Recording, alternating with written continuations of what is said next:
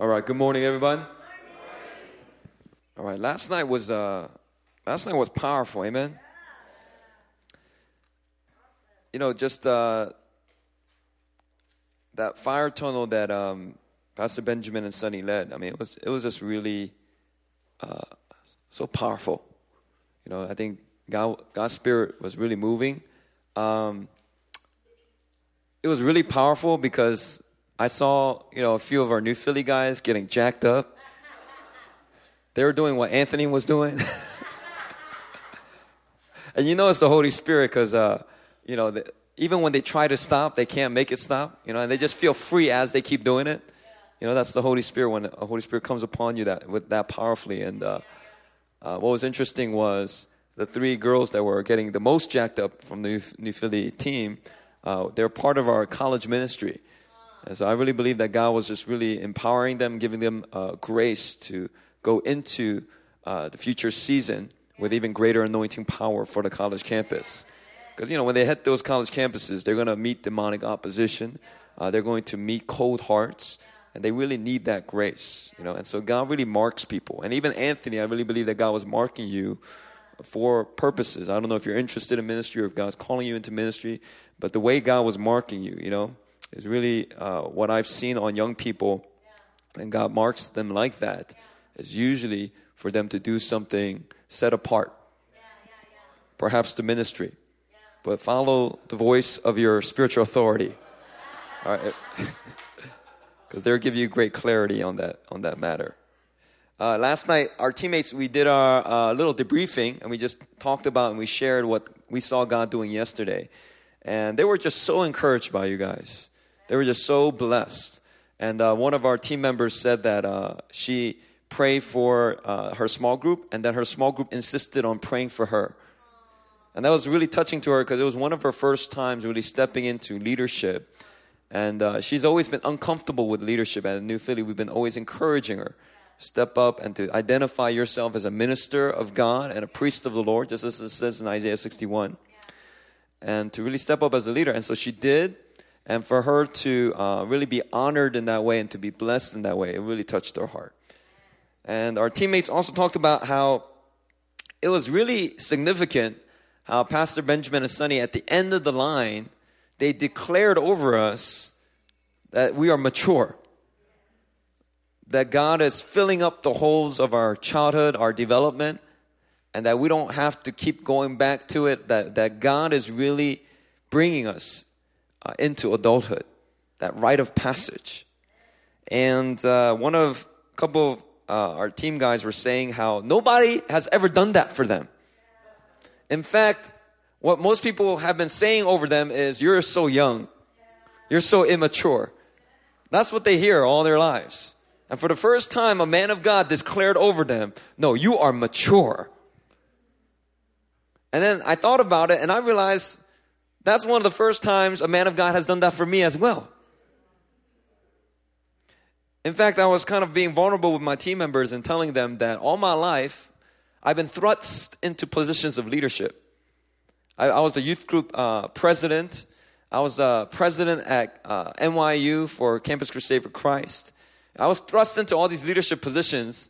But even though I was in leadership, I always had this 개구쟁이, this playful side that, like a Toys R Us song, I don't want to grow up. I'm a Toys R Us kid, I always had that like playful, childish, childlike, but childish. There's childlike, and God loves that. But there's childish, and when you're an adult, God doesn't like that so much. You need to mature, right? But I always wanted to hold on to that childish side. And so I always saw myself as a leader, but always making provision for immaturity. And so it was really significant that Pastor Benjamin, at the end of that line, and Pastor Sonny and Pastor Benjamin were just declaring over me that I'm mature. And he rebuked that foolishness and childishness out of me. And in a way it was funny, but in another way I had to receive it. That's powerful. It's powerful. And I actually had a difficult time receiving those words in full, right? If I had to be really honest.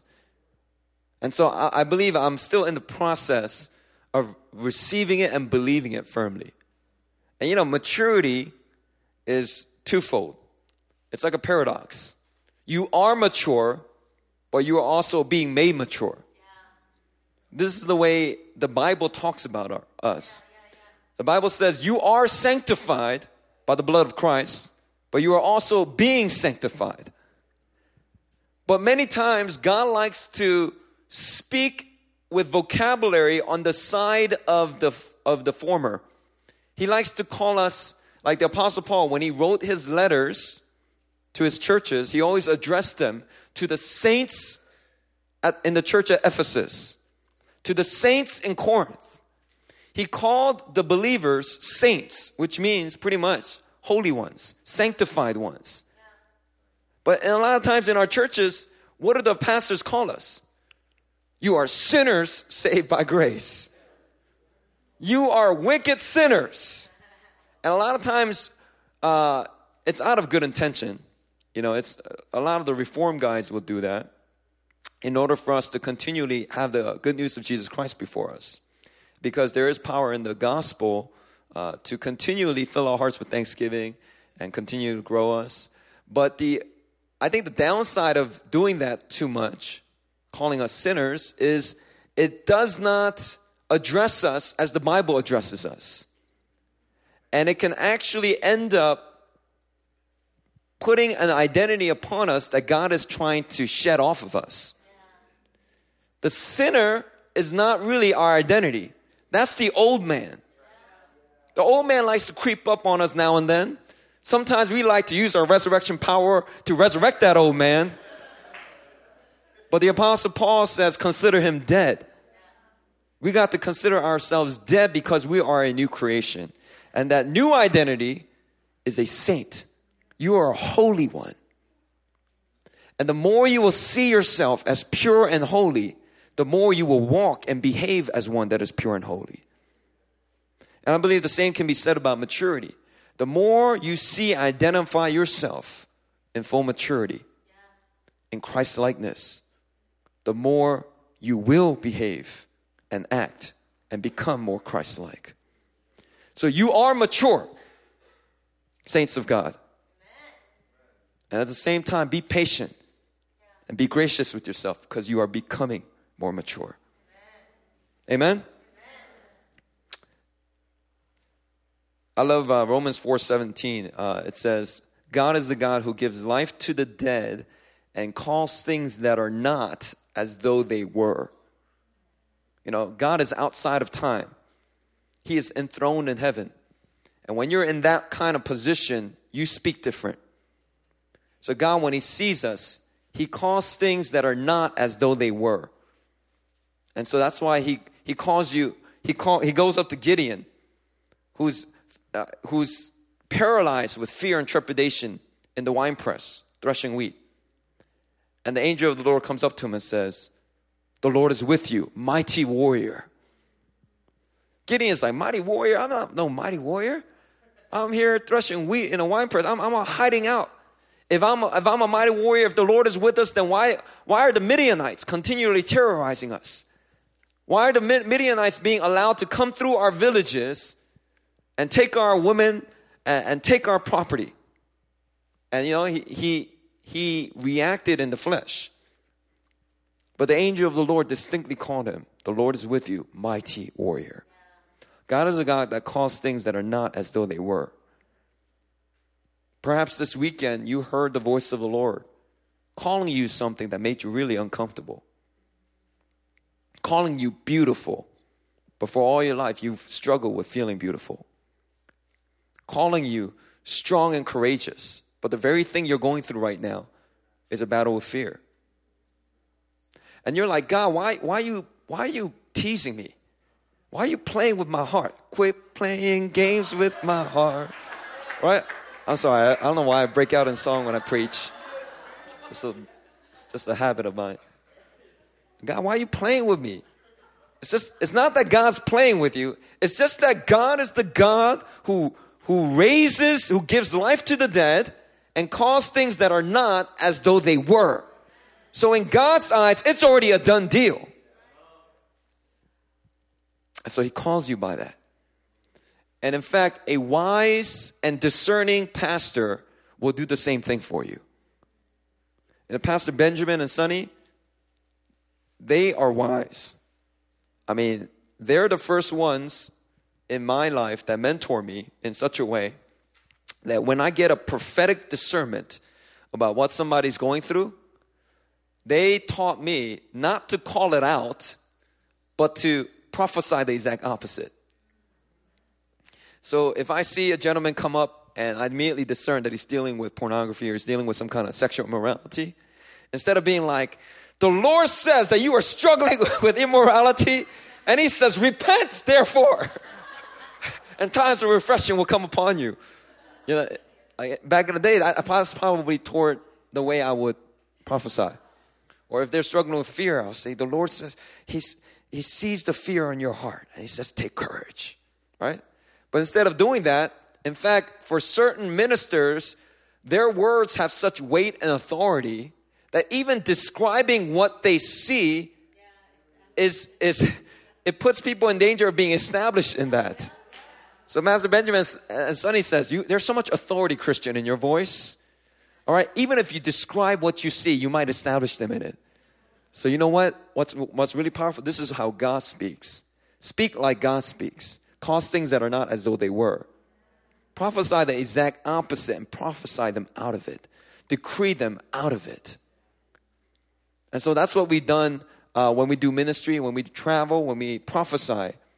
You know, we follow what Pastor Benjamin and Sonny have taught us. And it's made a world of a difference. Like, we've seen young men come up, and the first thing that Pastor Aaron will say is, the Lord says you are pure. And to a man who's been struggling with like sexual immorality and pornography, when you say something like that, they just break. They just break. And they're like, what? For a moment, they're like, your prophetic gifting is not that accurate, right? But the moment they realize that that's the voice of the Father saying, no, you are pure. You're my beloved son. You are clean. You are clothed in righteousness. Why can't you see that? I want you to see that for yourself. Start walking in that victory. Walk in that purity, because that's who you are. That's what you are. It's powerful. It's powerful. And so, what Pastor Benjamin did last night was both prophetic and apostolic. For some of you, it was prophetic because it described the process that God has brought you through. For others, it was apostolic because you still feel very immature and you might still act out very immature, but God, through His word, is decreeing you out of that immaturity. For my last message, the first message I preached, I talked about the power of impartation. And these three messages that I'm preaching this weekend, largely the way I chose the three messages was, what are the three, it's not comprehensive, but what are three messages that I can preach that will communicate what I feel were some of the most important aspects of building a young adults ministry? Because all of you are representing young adult ministries, right? And so I want you to go away from this retreat with simple, clear messages that will be burned in your minds and on your hearts, that you will not be able to shake off, that will give you insight and revelation on how to build a young adult ministry. And so first I talked about the power of impartation. I talked about how if you try to disciple young people without the pouring out of God's Spirit upon them, you're going to have a very difficult time. It's going to be like trying to break up concrete with a hammer. Because the hearts of a lot of these young people, especially if they go through high school and college, we get a very liberal education right now. The school systems are contaminated with a lot of demonic infiltration. A lot of demonic strongholds, lies have been put into the curriculum. And so when the young people go through that, their hearts are quite hard. And the way that God breaks through that is by pouring out His Spirit. God says in the Old Testament, book of Jeremiah, I will take your heart of stone and give you a heart of flesh. When the Spirit of God gets poured out, a zeal for Jesus starts to rise up. And so I talked about how when there's impartation, your discipleship ministry just comes alive. Because your small group leaders will see much greater success and fruit, and not just seasonal fruit, but permanent fruit. Not just temporary fruit, where young people are like excited for Jesus for the 4 years of their college education, but when they graduate college, they turn away from Jesus. But I'm talking about permanent fruit. Disciple makers will see permanent fruit when there is a continual embracing of the impartation, the ministry of impartation at their local church. The second message last night, I talked about the blessings of corporate prayer. If you want to steward the impartations you received and see it grow and see it produce wisdom and see it produce righteousness in the lives of the young people, you got to emphasize and you got to learn the discipline and the delight of raising up a prayer movement at the church.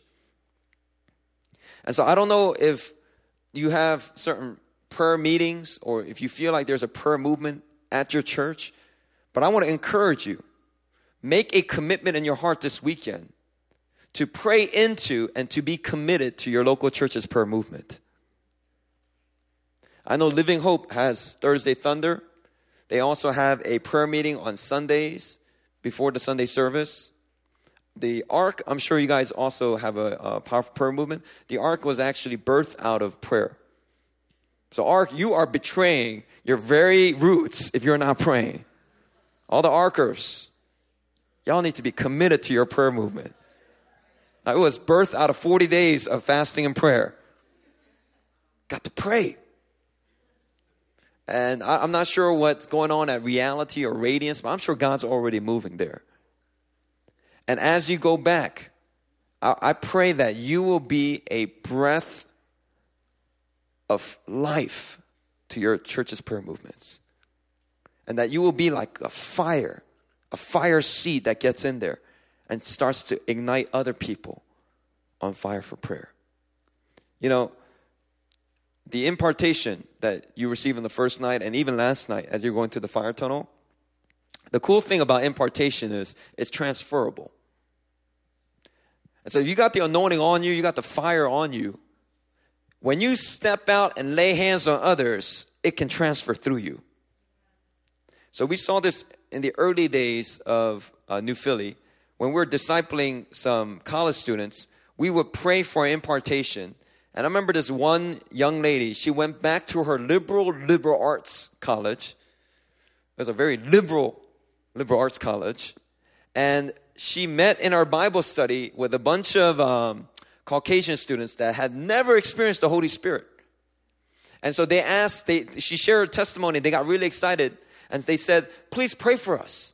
Please pray for us. And she didn't even get leadership training at New Philly, you know? So she's like, all right, well, I guess it won't hurt. And so she just imitated what she saw Pastor Aaron and I do. She just got up, told them to get up, and she just put her hand on their heads. And she said they fell out, got slain in the power of the Holy Spirit and started crying. Pray for the next girl, started shaking uncontrollably.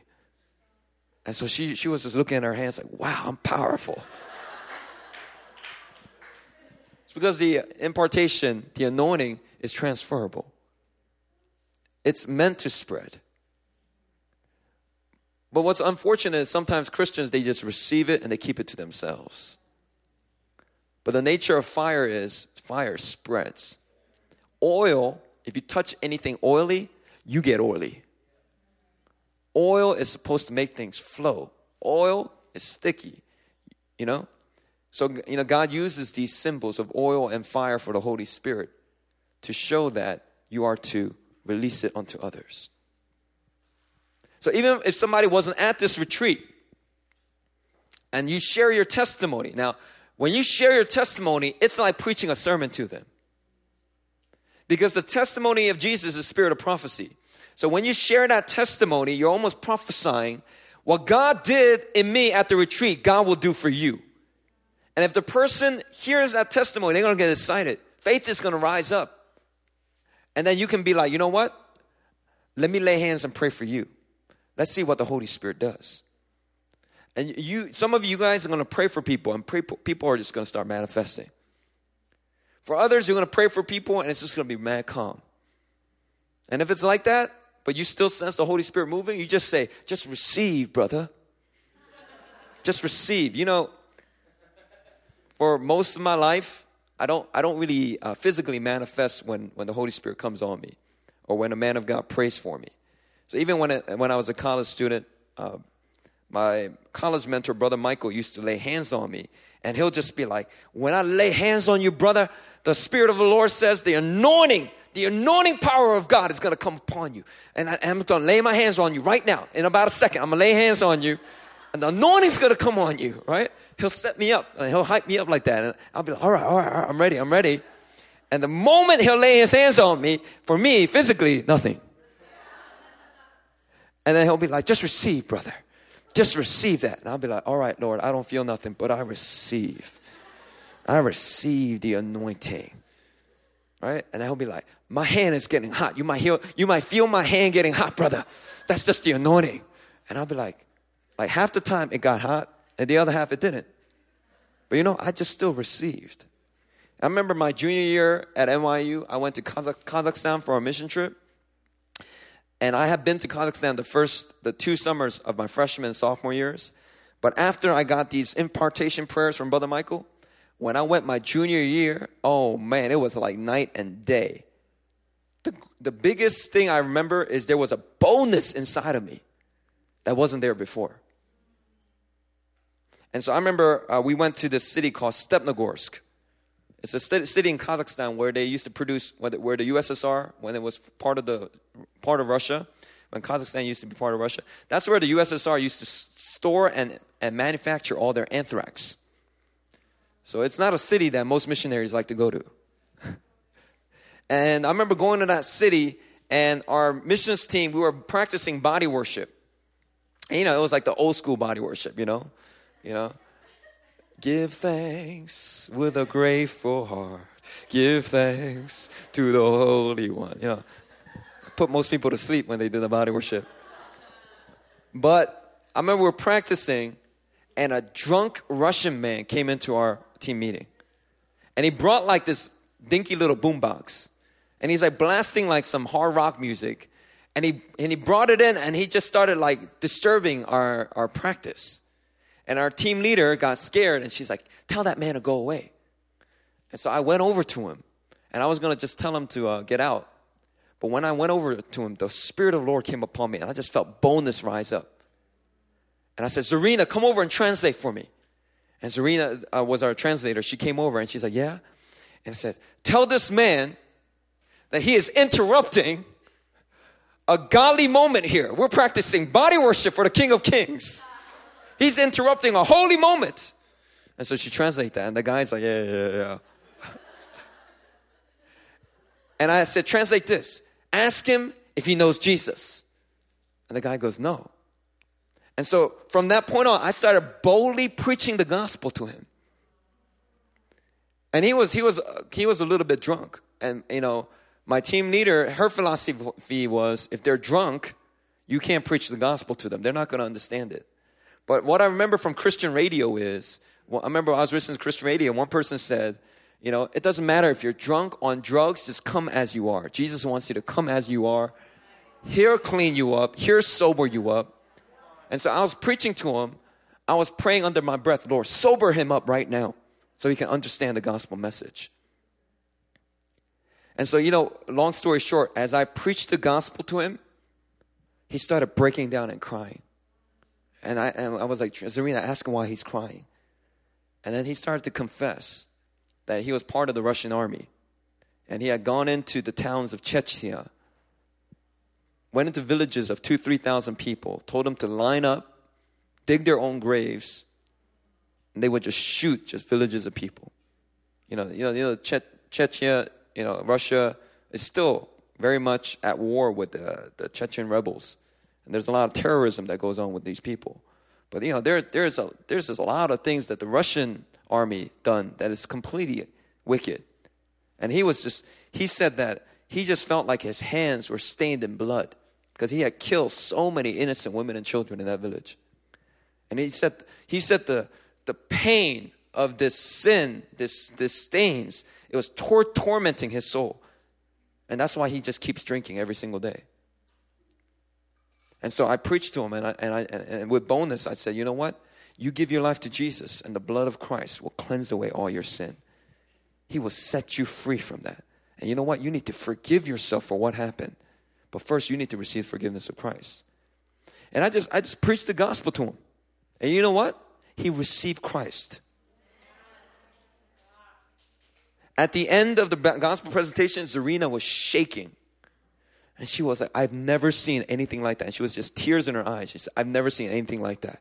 Christian, you are bold. This man came back the next day. I gave him a copy of the Bible, pray for him. And he was just so thankful.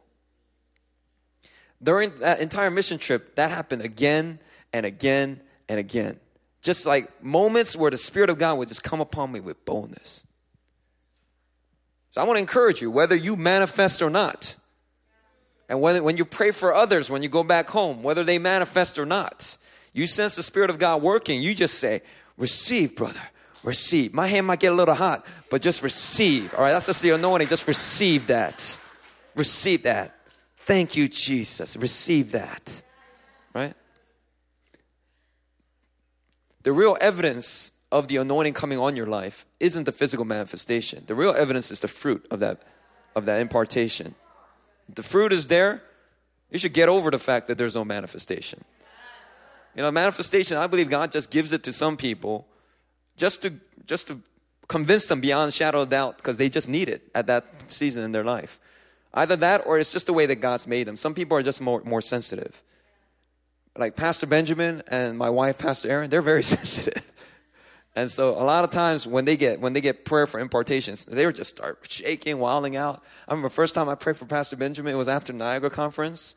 And I was just going to bless him. And I said, may the fire of the Holy Spirit just come upon you in a fresh way. And I remember praying for him. He went, ah! And he just wilded out. He fell like nobody caught him.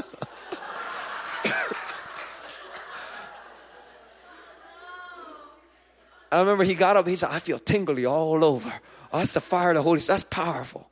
I saw angels of like seraphim of fire, angelic hosts of fire were all around you as you were praying for me. And I was like, oh, really? That's awesome. That's awesome. But some people are just more sensitive, like relationally, emotionally, and it also tends to be, they have a spiritual sensitivity. And people like that, they just have, they just get to manifest more. All right? But, the important thing is the substance, the fruit of the impartation. Amen? Now, don't get me wrong. I still want to experience powerful manifestation. All right? I'm waiting any day now. All right? If he wants to come on me, I'm ready. I'm ready. And today, I want to close with the third message. First was the power of impartation. Second was the blessing of corporate prayer. The third message is holding fast to prophetic words. You want to see a strong young adult ministry, and you want to see your church, no matter how old it grows, continue to reach the young generation. You got to learn how to hold fast to the prophetic words that God gives you. You got to hold fast to the prophetic words that God gives to the house and to the ones he gives to you personally. Sometimes some people, they only look for personal prophetic words. And then they take that and they receive that. But when prophetic words go out for the house, they're like, yeah, they don't really care. Now, you need to have an ownership for both prophetic words. Because if a prophetic word goes out for your local church, it's going to affect you. Especially if a prophetic word goes out for your lead pastors. If you have a lead pastor or a married couple that's doing it together, lead pastors, when you hear a prophetic word go out for them, that's for you. Because they're your leaders. And the anointing does flow from the top down. And if they will steward those prophetic words well, you're going to be blessed. A lot of the prophetic words that we've gone for New Philly, it's come in a package in which it was prophesied over Aaron or over myself or over us together. It wasn't always a prophecy for New Philly. It was a prophecy for Pastor Christian or a prophecy for Pastor Aaron. But believe me, it's going to affect you. If Pastor Benjamin gets a prophetic word to plant a church in Los Angeles, and then 2 years later, he wants to build up a team. He says, the Lord says it's time to fulfill this prophetic word. I'm looking for people that are willing to move down to LA and plant this church down there. It's going to affect you. Especially if God has chosen you to go and be part of that team. Right now, that's what's happening to our new Philly guys. They heard all these prophetic words that Pastor Christian received about planting a church in Australia. And they were like excited. They were like, all right.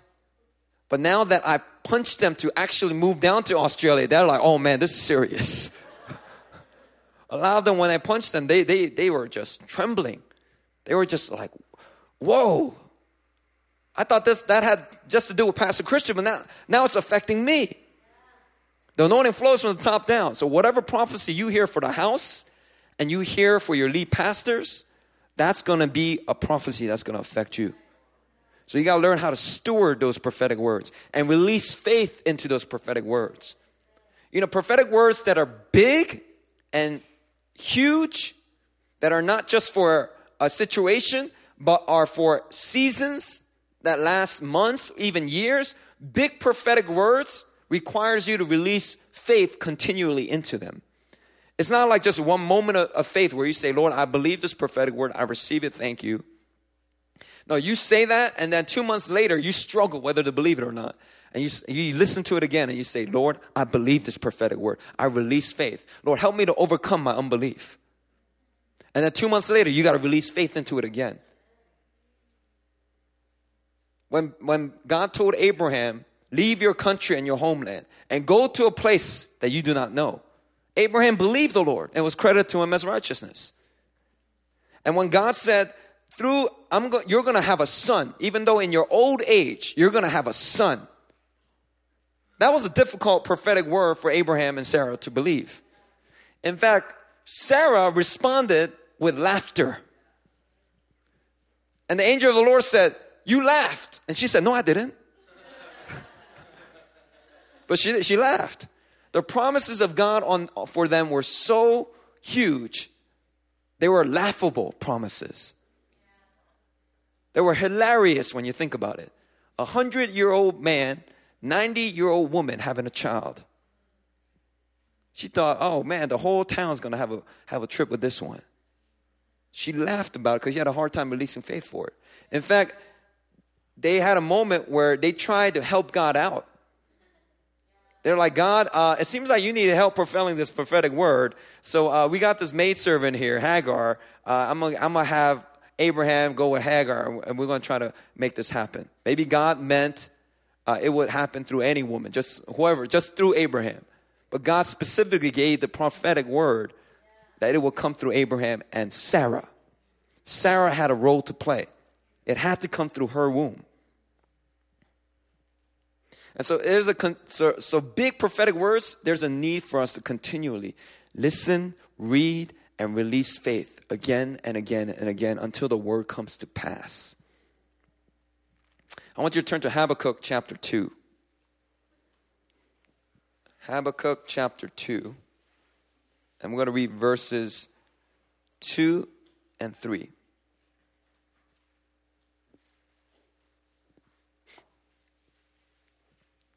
Habakkuk chapter 2, verses 2 and 3. I'm going to read it in the ESV here. Just follow along in whatever translation you have. Habakkuk chapter 2, verses 2 and 3. And the Lord answered me, write the vision, make it plain on tablets, so he may run who reads it. For still the vision awaits its appointed time. It hastens to the end. It will not lie. If it seems slow, wait for it. It will surely come. It will not delay. So the prophet Habakkuk, the Spirit of the Lord comes and says, write down the vision. So the first thing I want to teach you about holding fast to the prophetic words is, when you hear a prophecy for the house, for your lead pastors, or for yourself personally, write them down. You got to record those prophetic words. You know, a lot of young people, they don't know how to handle prophecy. And so, you know, even like prophecy that is just about exhortation, encouragement, edification, they don't even write those things down. But you know what? Some of those words are some of the most important words to write down because they concern your identity. They concern how you see yourself. And if that doesn't change, God's not going to release the details of what you're supposed to do. Because if you are not who He wants you to be, if you're not at that place of character to steward the assignment, He can release the assignment, but you may not be able to be faithful in it. So when prophetic words are released regarding your dignity, regarding your identity, it's even more important to write those things down. But the first thing that Habakkuk is told here is write the vision, make it plain on tablets. Now, we don't have tablets today. Or we do. We have iPads and iPad minis and Galaxy Notes, right? Personally, I like to write it down. Sometimes I'll get it in email form, and I'll just take and copy and paste those emails, and I'll put it into a folder in my Dropbox that syncs to all my computers and all my devices. I put it into a folder that says prophecies. And I have a folder for prophecies for PC. That's me. Prophecies for PE. That's my wife. Prophecies for New Philly. And I even have a folder that says prophecies for others. Just so I can keep an eye on people. You know, just to see if what the Lord does. You know, if the Lord says, you know, you're a worship leader. The Lord says you are a mighty anointed worship leader. And in the natural, I don't see any of that. I'm going to still record that and put it in that folder just in case that person ends up. I believe that the person will be a mighty worship leader, but you just never know when the Lord's going to fulfill that. So I have a folder for people, prophecies for others. And in this folder, I have PDFs, I have text files, I have MP3s, I have video files. Whatever form that I'm able to capture it in, I write it down and I make it plain. You see, any knucklehead can say, I believe the prophetic word. But it takes a man of faith to write it down and make it plain on tablets. You know, a lot of times when I'm hanging out with PB, and it just really proves that God has ordained Pastor Benjamin and Sonny to be my spiritual mother and father. Because the spirit of prophecy would just come upon them so powerfully. And it'll just be over dinner. A lot of times it's when I'm driving, it really irks me. Because when I'm driving, you know, I got to focus on the road, you know. But he starts saying all these prophetic words, and I want to take out a pad and pen and start writing it down, but I can't because I'm driving. So what I'll do, I'll pull out my phone. And you know what? I have a word of advice for every one of you. Do not use the built-in audio memo app that Apple gives you. It sucks. In fact, if it exceeds a certain time limit, you can't even send it. You can't even email it to yourself. You can't even get it off of this phone. All right, so what I would recommend is there's a 99-cent app, all right? This is powerful revelation right here. There's an app called Audio Memos. One word, Audio Memos. It's a yellow icon app, all right? You use this app, and you can send the file no matter how big it is. You can send a sermon if you want. You can sync it to Dropbox. You can email it to yourself. You can do all kinds of things with it so that you can make sure you have it. So whenever the spirit of prophecy falls on Pastor Benjamin or Sonny, I'll take this thing out and I'll press record. And make sure you point the bottom of your phone. If you have an iPhone, the mic is on the bottom. Most people don't know that. They're like pointing it upside down and, you know, they're like wondering why the audio quality is so bad. All right, make sure the mic is pointed to the person's mouth. Right? And so while I'm driving, I'll just put it out like this. I'll put it on the dashboard and I'll make sure to record it. Because so many times, Pastor Benjamin and Pastor Sonny have released key prophetic words into my marriage and into my ministry. Sharp, precise prophetic words.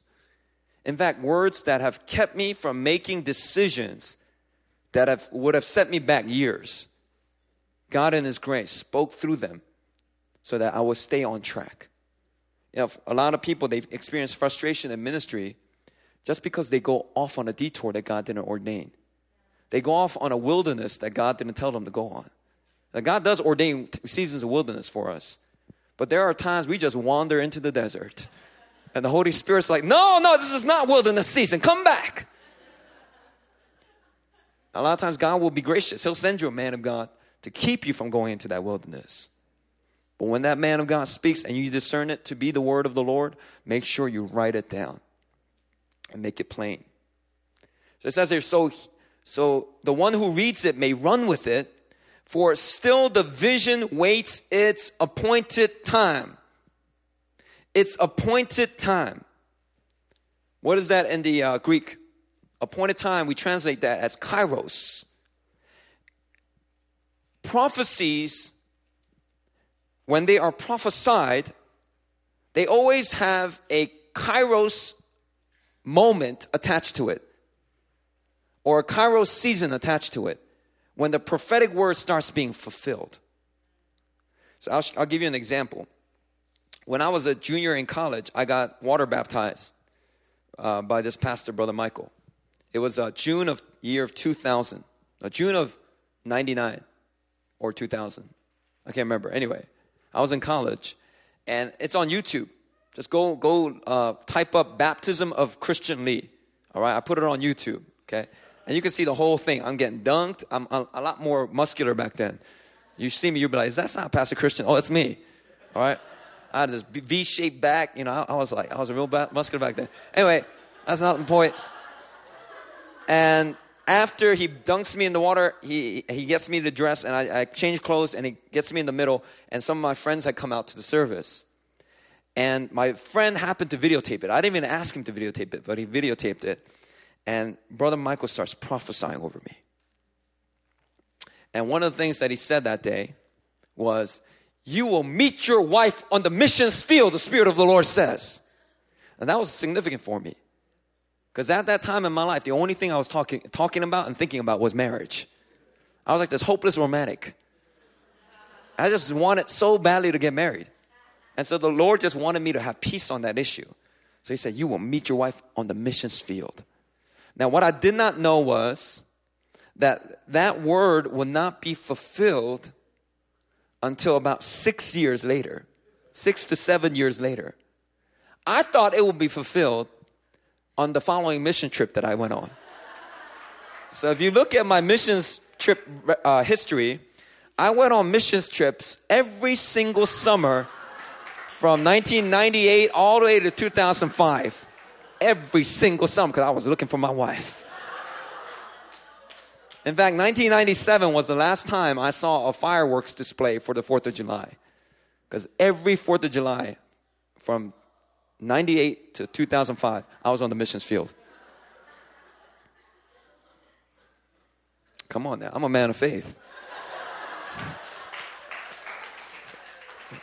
I remember when I was going to Kazakhstan, I was like, Lord, do you want me to marry a Kazakh girl?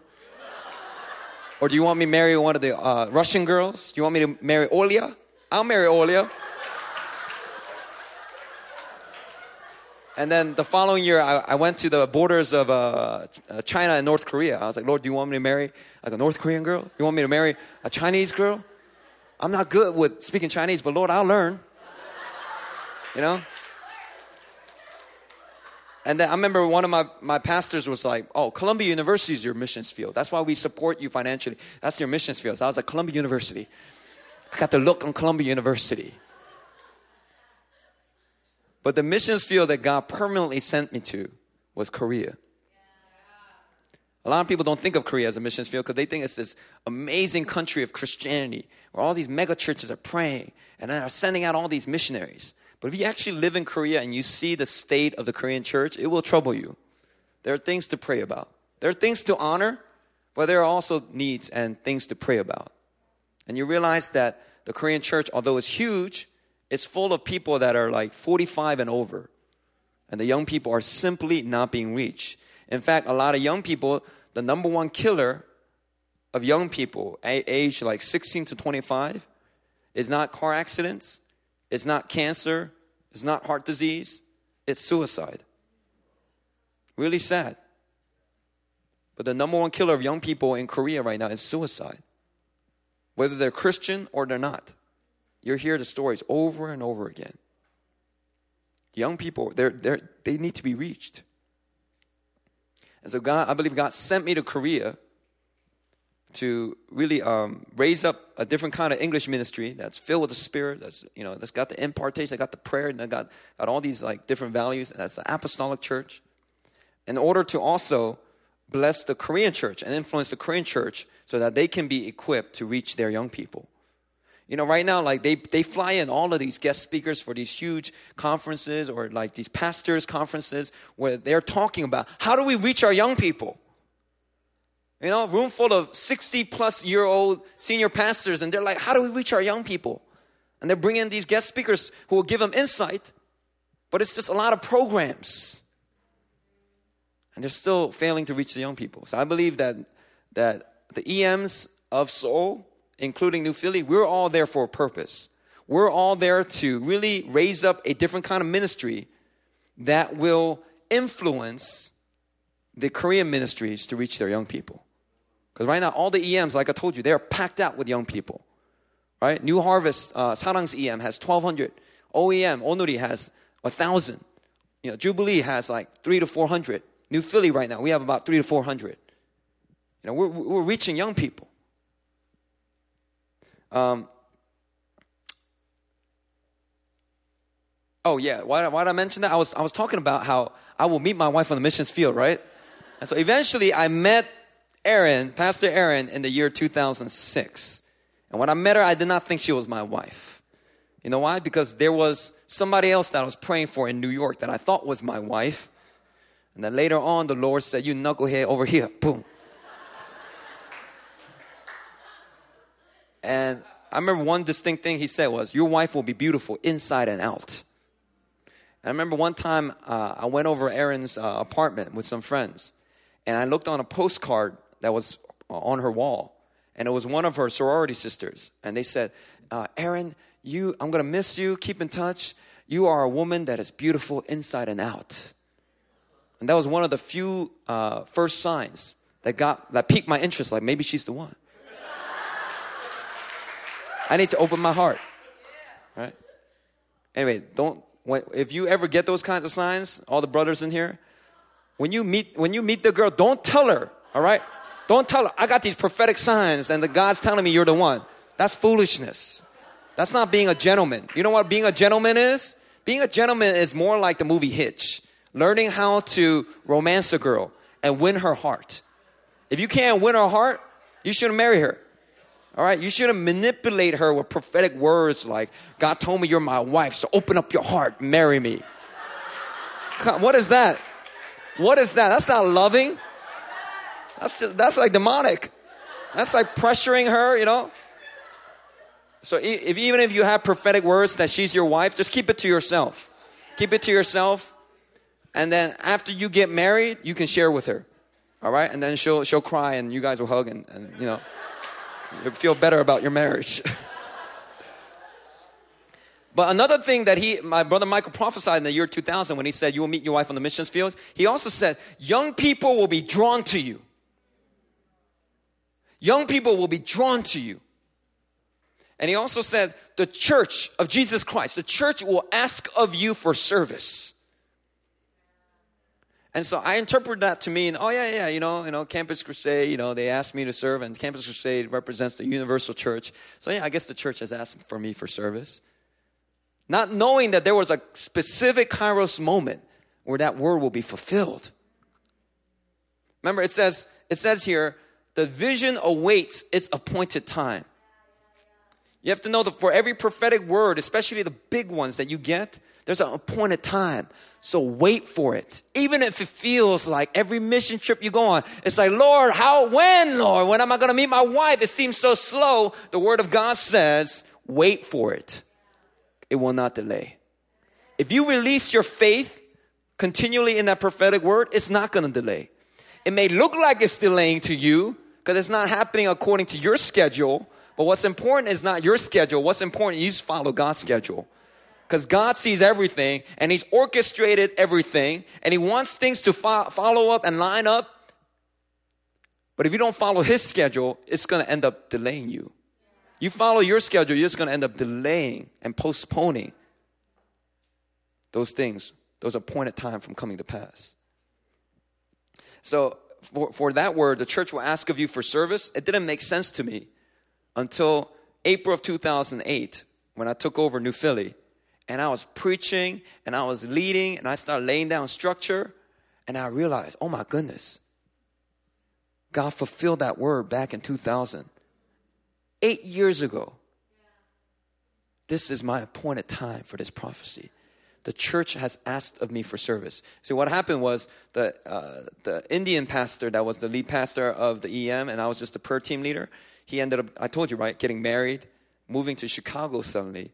And so the church needed an EM lead pastor to rise up. And somebody got a prophetic word at the church that somebody from within was going to rise up. So literally, the 제일성도 교회, the church, our Korean mother church, they literally came up to me. The elder came up to me and said, Christian, you are a mighty man of God. I see you're a mighty man of God. And we want to ask you, serve as the lead pastor. Will you pray about it? You will make a good pastor. You will be good 목사. And for me, at that moment, it took me by surprise. Because I had not reviewed my prophetic word from the year 2000. I was not looking for the appointed time for that word. I just thought it was already fulfilled. But it wasn't until months after I prayed about it and I said yes to it and I committed to it and I actually was in that position that I realized, oh my goodness, it's a direct fulfillment of what Brother Micah prophesied back in 2000. In fact, the Lord was very gracious. He knew that I wasn't reviewing this prophetic word. So in September of 2007, I met up with Brother Michael in New York. I was there for a wedding. And when I met him, he prophesied that a leadership magnitude and anointing was going to come upon me. And at that time, I was this full-time staff of Campus Crusade. And I thought, all right, maybe I'll get more leadership authority at Campus Crusade.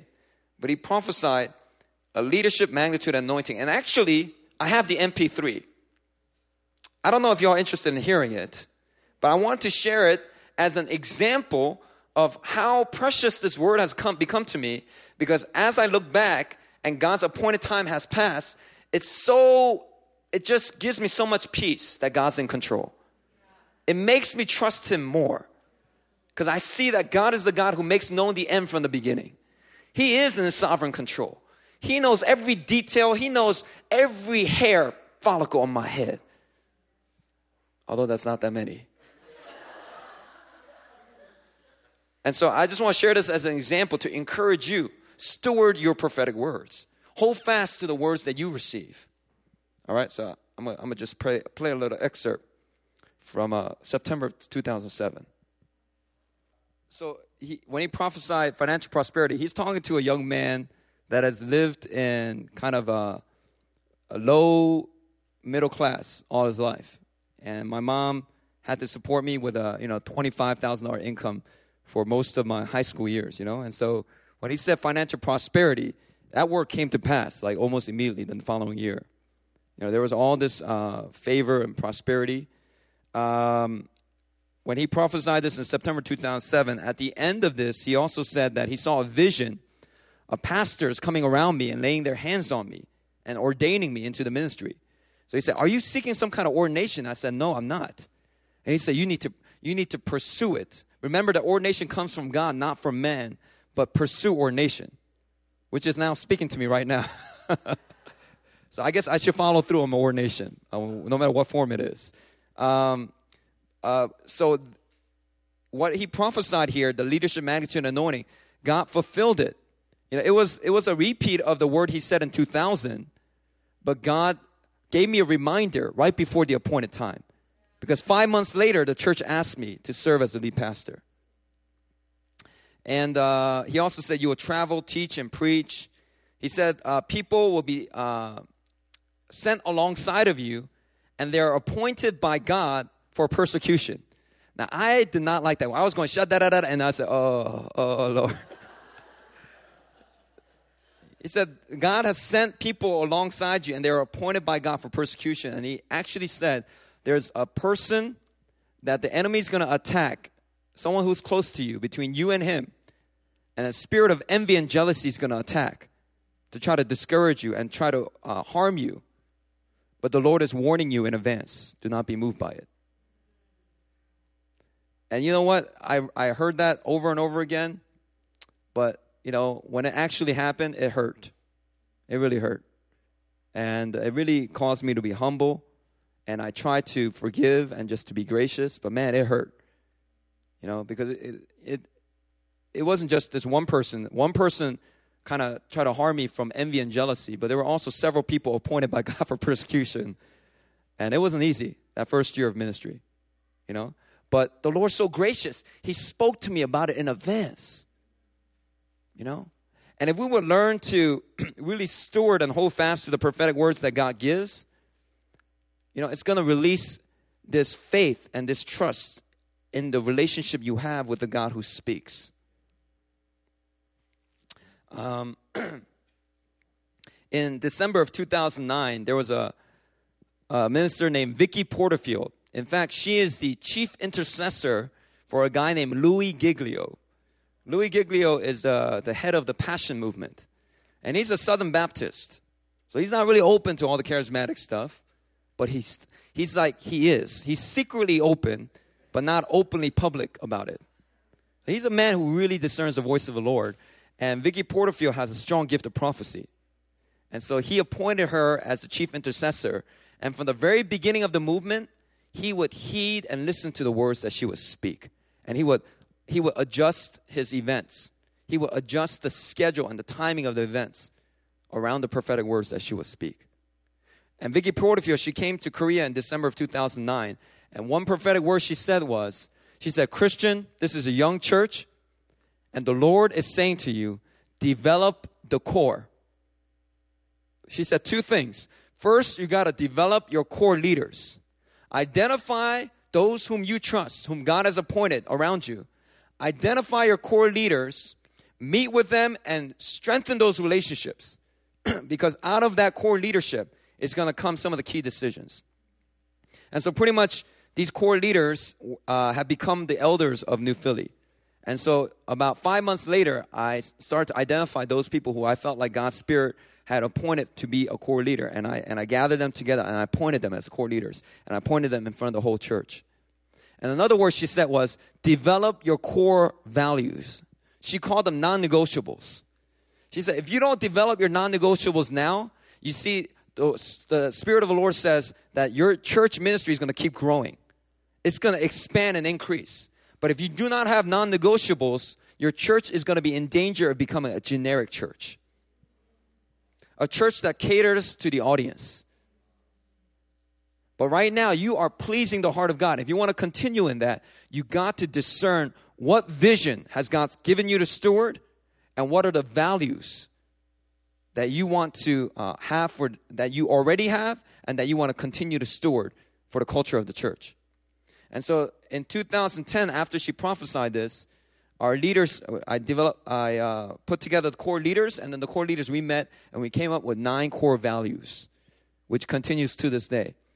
And these core values really identify the identity and the culture of New Philly Church. And so I would encourage you, if your church has core values, memorize those core values. Honor and uphold those core values. Because those core values are going to give you keys and clues into what kind of environment and culture that God wants to establish at your local church. And it's connected with the vision and the mission that you have. If your church doesn't have core values, I would encourage you to honor your lead pastor and just kind of drop a little bit of testimony here and there about perhaps developing your own core values at your local church. If you have, if you're under a senior pastor, make sure you pass it by him first, But develop these core values. And so that was a huge prophetic word that we stewarded that really has blessed our church time and time again. And I want to share with you a prophecy that Pastor Benjamin spoke over us in July of 2010 when we first met him. He came to our New Philly service, And he prophesied this. All right, let me share with you what he prophesied. All right, this prophetic word was powerful. Because up until this point, I had a lot of insecurities. And when I asked somebody, I delegate something to someone, and they wouldn't execute it the way I asked, like I would not be able to just let it go. And I'll be like, no, you have to do it like this. And you got to cut it like that. And I wanted it so specific. And I didn't know how I knew what I wanted. But all I knew was it was always there. Whether it was multimedia, whether it was the finances, whether it's the way we run the retreat. Like I just knew how to execute and how I wanted things. And I felt sometimes a little guilty of why I felt so like demanding on regards to those things. But when Pastor Benjamin prophesied this, it set me free. Because I realized, no, this is the way God gifted me. He has put a plumb line in my hand, and I demand that the stones be cut to the exact specifications. So I believe this speaks into the administration of the church, but this also speaks into the discipleship of the church. And so I really believe that this prophetic word really set me free and brought me to a new level of identity, a new level of the way I saw myself. There was a greater confidence and freedom and joy after this prophetic word went out. And man, Pastor Benjamin, as he has come into my life, he has spoken some of the most powerful prophetic words. Words that I cannot even share with you here in public because the appointed time for some of these things have not yet to come to pass. But let me tell you, some of the things that are even private and confidential that he spoke directly and precisely, some of these things have already come to pass. And I'm so thankful because without it, I would have just gone my own way. Because in the way I discerned it in my quiet time, I thought God was leading me one way. And then through God's grace, Pastor Benjamin spoke and gave me clarity that, no, God wants you to go this way. Now, the way that prophecy operates, you got to keep in mind, is most of the time, prophecy should operate to confirm what God has already been speaking to you. Each and every one of you, you have the ability to hear the voice of the Lord. Jesus said, I know my sheep and my sheep know my voice. You have an inherent ability. The moment you receive Christ, the Holy Spirit comes to live inside of you, and you now have the inherent ability to hear the voice of the Lord. The enemy constantly lies to you and say, no, you don't have that ability. But the truth is, you do. And so, prophecy many times should confirm what God's already been speaking to you. But there are exceptions. And those exceptions oftentimes will come through someone that the Lord has appointed you in a position of authority over you. So, for example, Pastor Sonny and Pastor Benjamin. Sometimes I've discerned things in my quiet time. For example, the Lord says, do not go to seminary. You are a new breed of pastor, and God is raising you up in the school of the Holy Spirit. You know, back in December of in January of 2011, that's what I discerned in my heart. And I told Pastor Benjamin that. And in the natural, Pastor Benjamin has already given me advice. He's like, you should consider going to seminary. Have you ever considered ordination? I think it will open up a lot of doors for you. I know that, some of the things in seminary you probably won't like, but, you just discard those things. Eat the meat, throw out the bones, but it's going to bless you. It's going to open up doors for you. I feel like it's part of your calling. And I remember he gave me that advice in the natural. And then a month later, I prayed in my quiet time. I discerned, no, the Lord doesn't want me to go to seminary. And then in February of that year, a month later, I came to California, and I told Pastor Benjamin that at the Golden Gate Bridge. I said, I feel like the Spirit of the Lord is telling me, don't go to seminary. And Pastor Benjamin just said, that's good. Yeah. All right. Yeah, that's good. And then the next day, I flew out to L.A. And when I was in L.A., I was visiting Zuma Beach. And I was looking at this beautiful scenery with my friends. I was enjoying Zuma Beach. And then a phone call came. It was Pastor Benjamin. He said, I got to talk to you. This morning, I was praying for you, Christian. And I was praying for you. The Spirit of the Lord came upon me. And he said, the Lord wants to give you a rich inheritance. But only sons get an inheritance. And the senior pastor at your Korean church, you know his heart. And if you will honor his heart, the Lord said he will release a rich inheritance into your life. Sons get an inheritance. The Lord is calling you to go to seminary. And I hung up the phone, and I was like, no!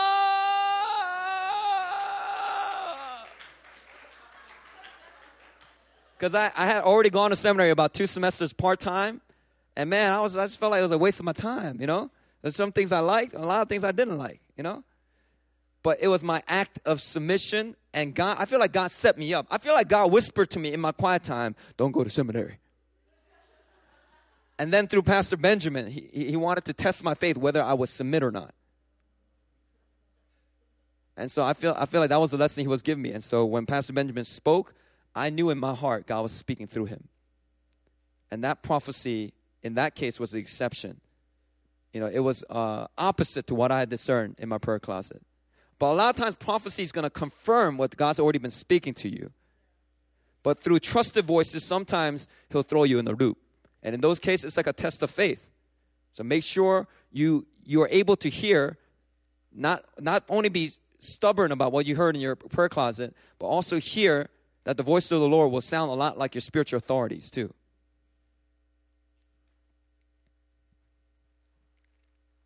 So, what are the prophetic words that the Lord has spoken over your life? That's my question to you personally.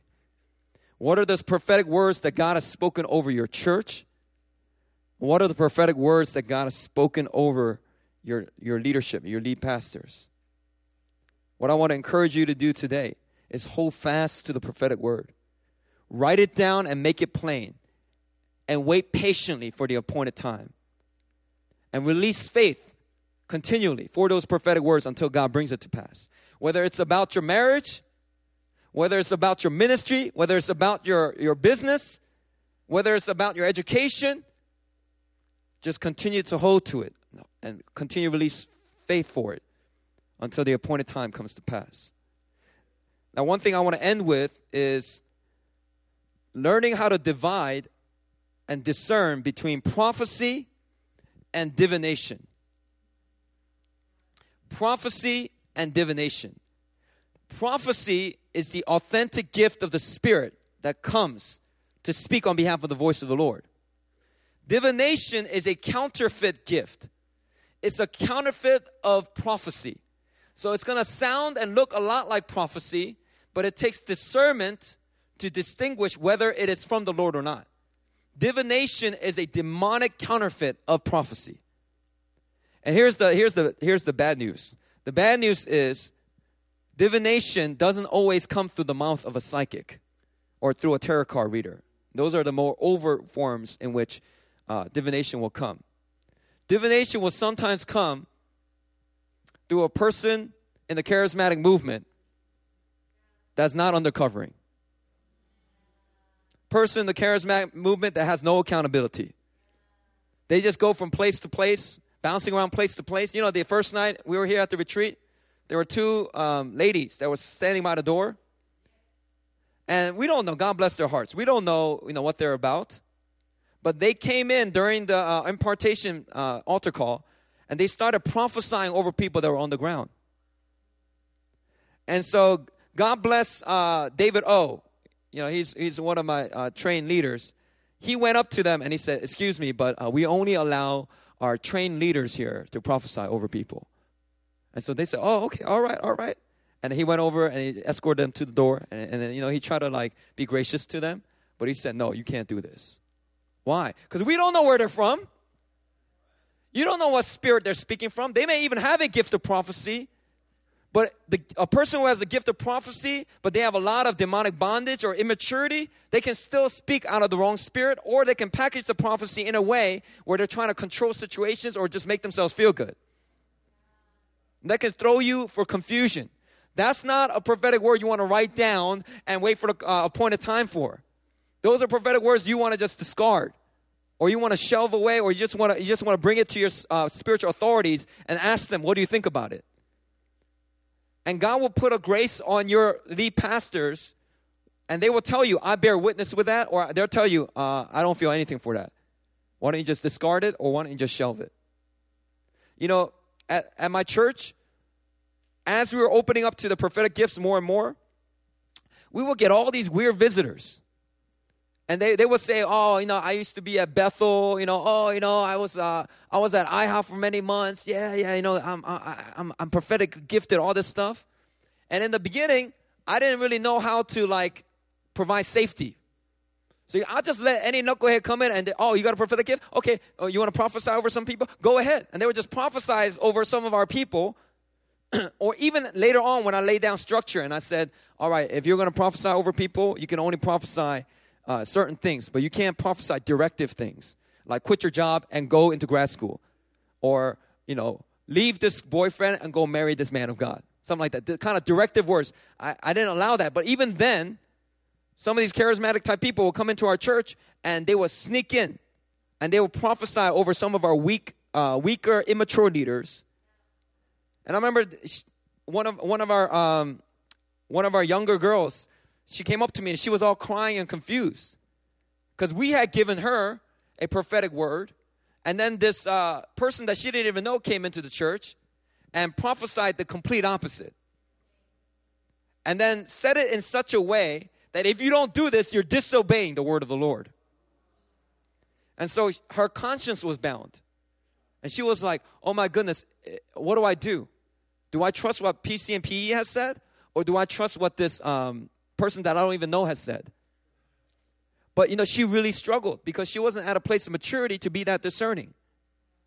And she was this close to quitting her job and joining some like weird charismatic local church in Seoul that had no covering whatsoever.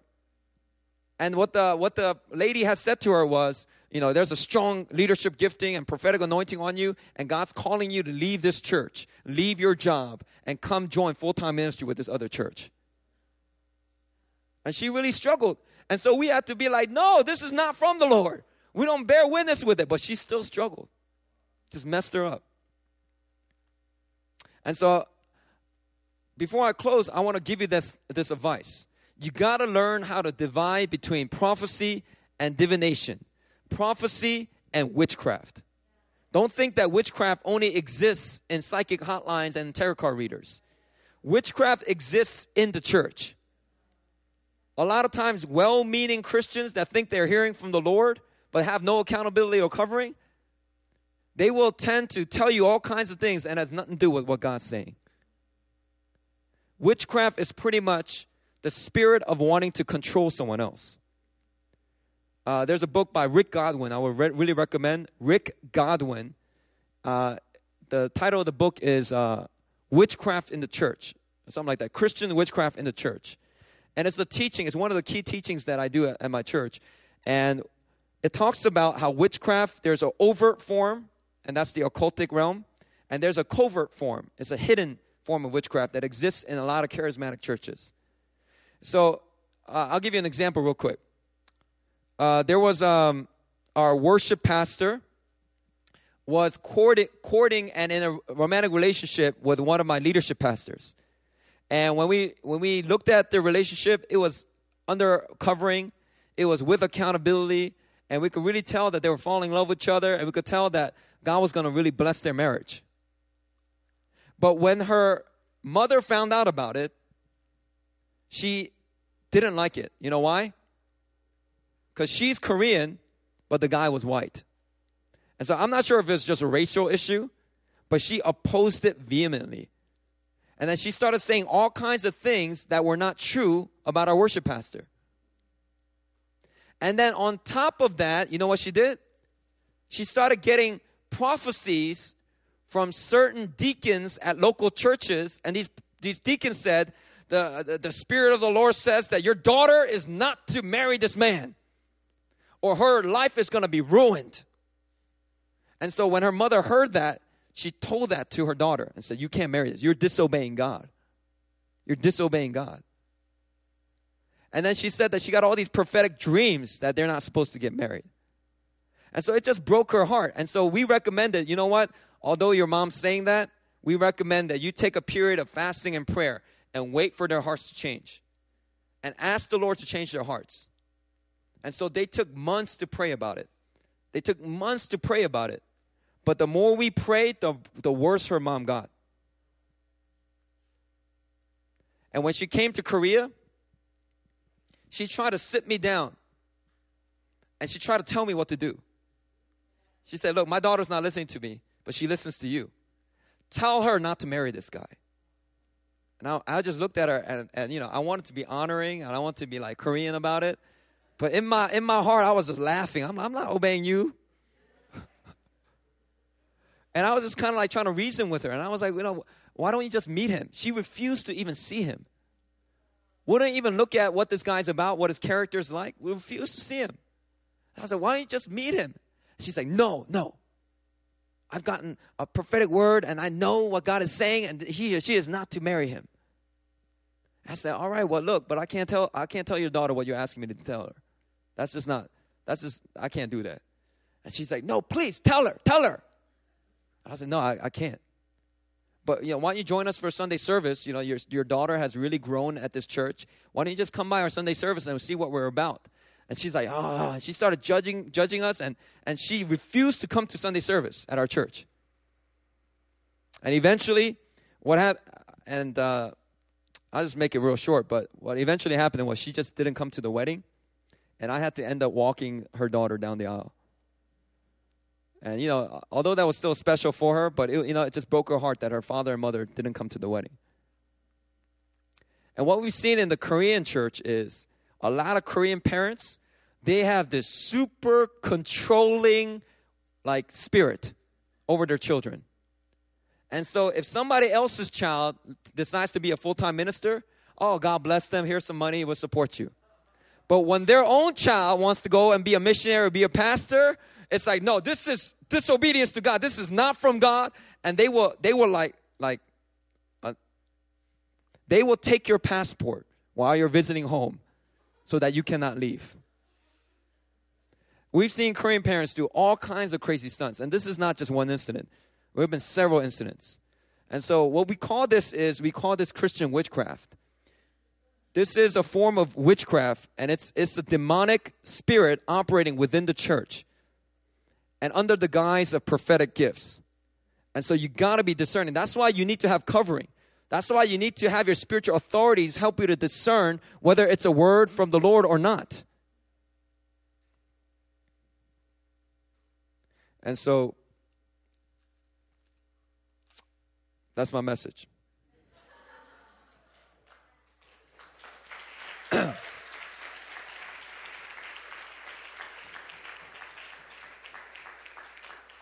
Let me pray for you. Father, I pray for every person in this room right now. And I just pray, Lord, that you will give them a heart. You will give them a commitment to steward the prophecies that they receive. First, I pray you will give them a discernment to be able to rightly divide between divination and prophecy, between witchcraft and prophecy. That they will not only get excited about the content of the prophecy because it talks about their marriage or ministry or something like that, but they will discern the spirit by which that prophecy is being told.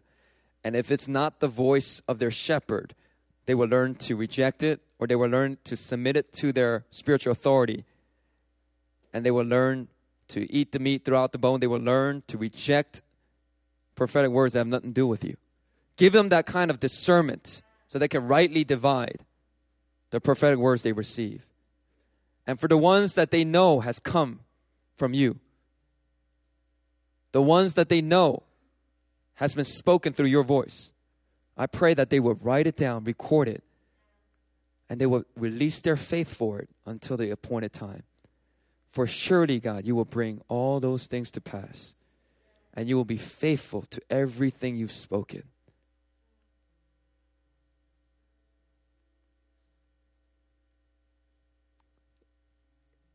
I just want to pray before I close here. I want to pray for anyone that you feel like God has spoken to you, and you feel like you feel good about it, you feel certain about it. Even your spiritual authorities have spoken or confirmed it, or they feel good about it. Anyone in here, you feel like God's called you into full-time ministry. I just want to pray for you if that's you. I want you to stand up if that's you. You feel like God's called you into full-time ministry.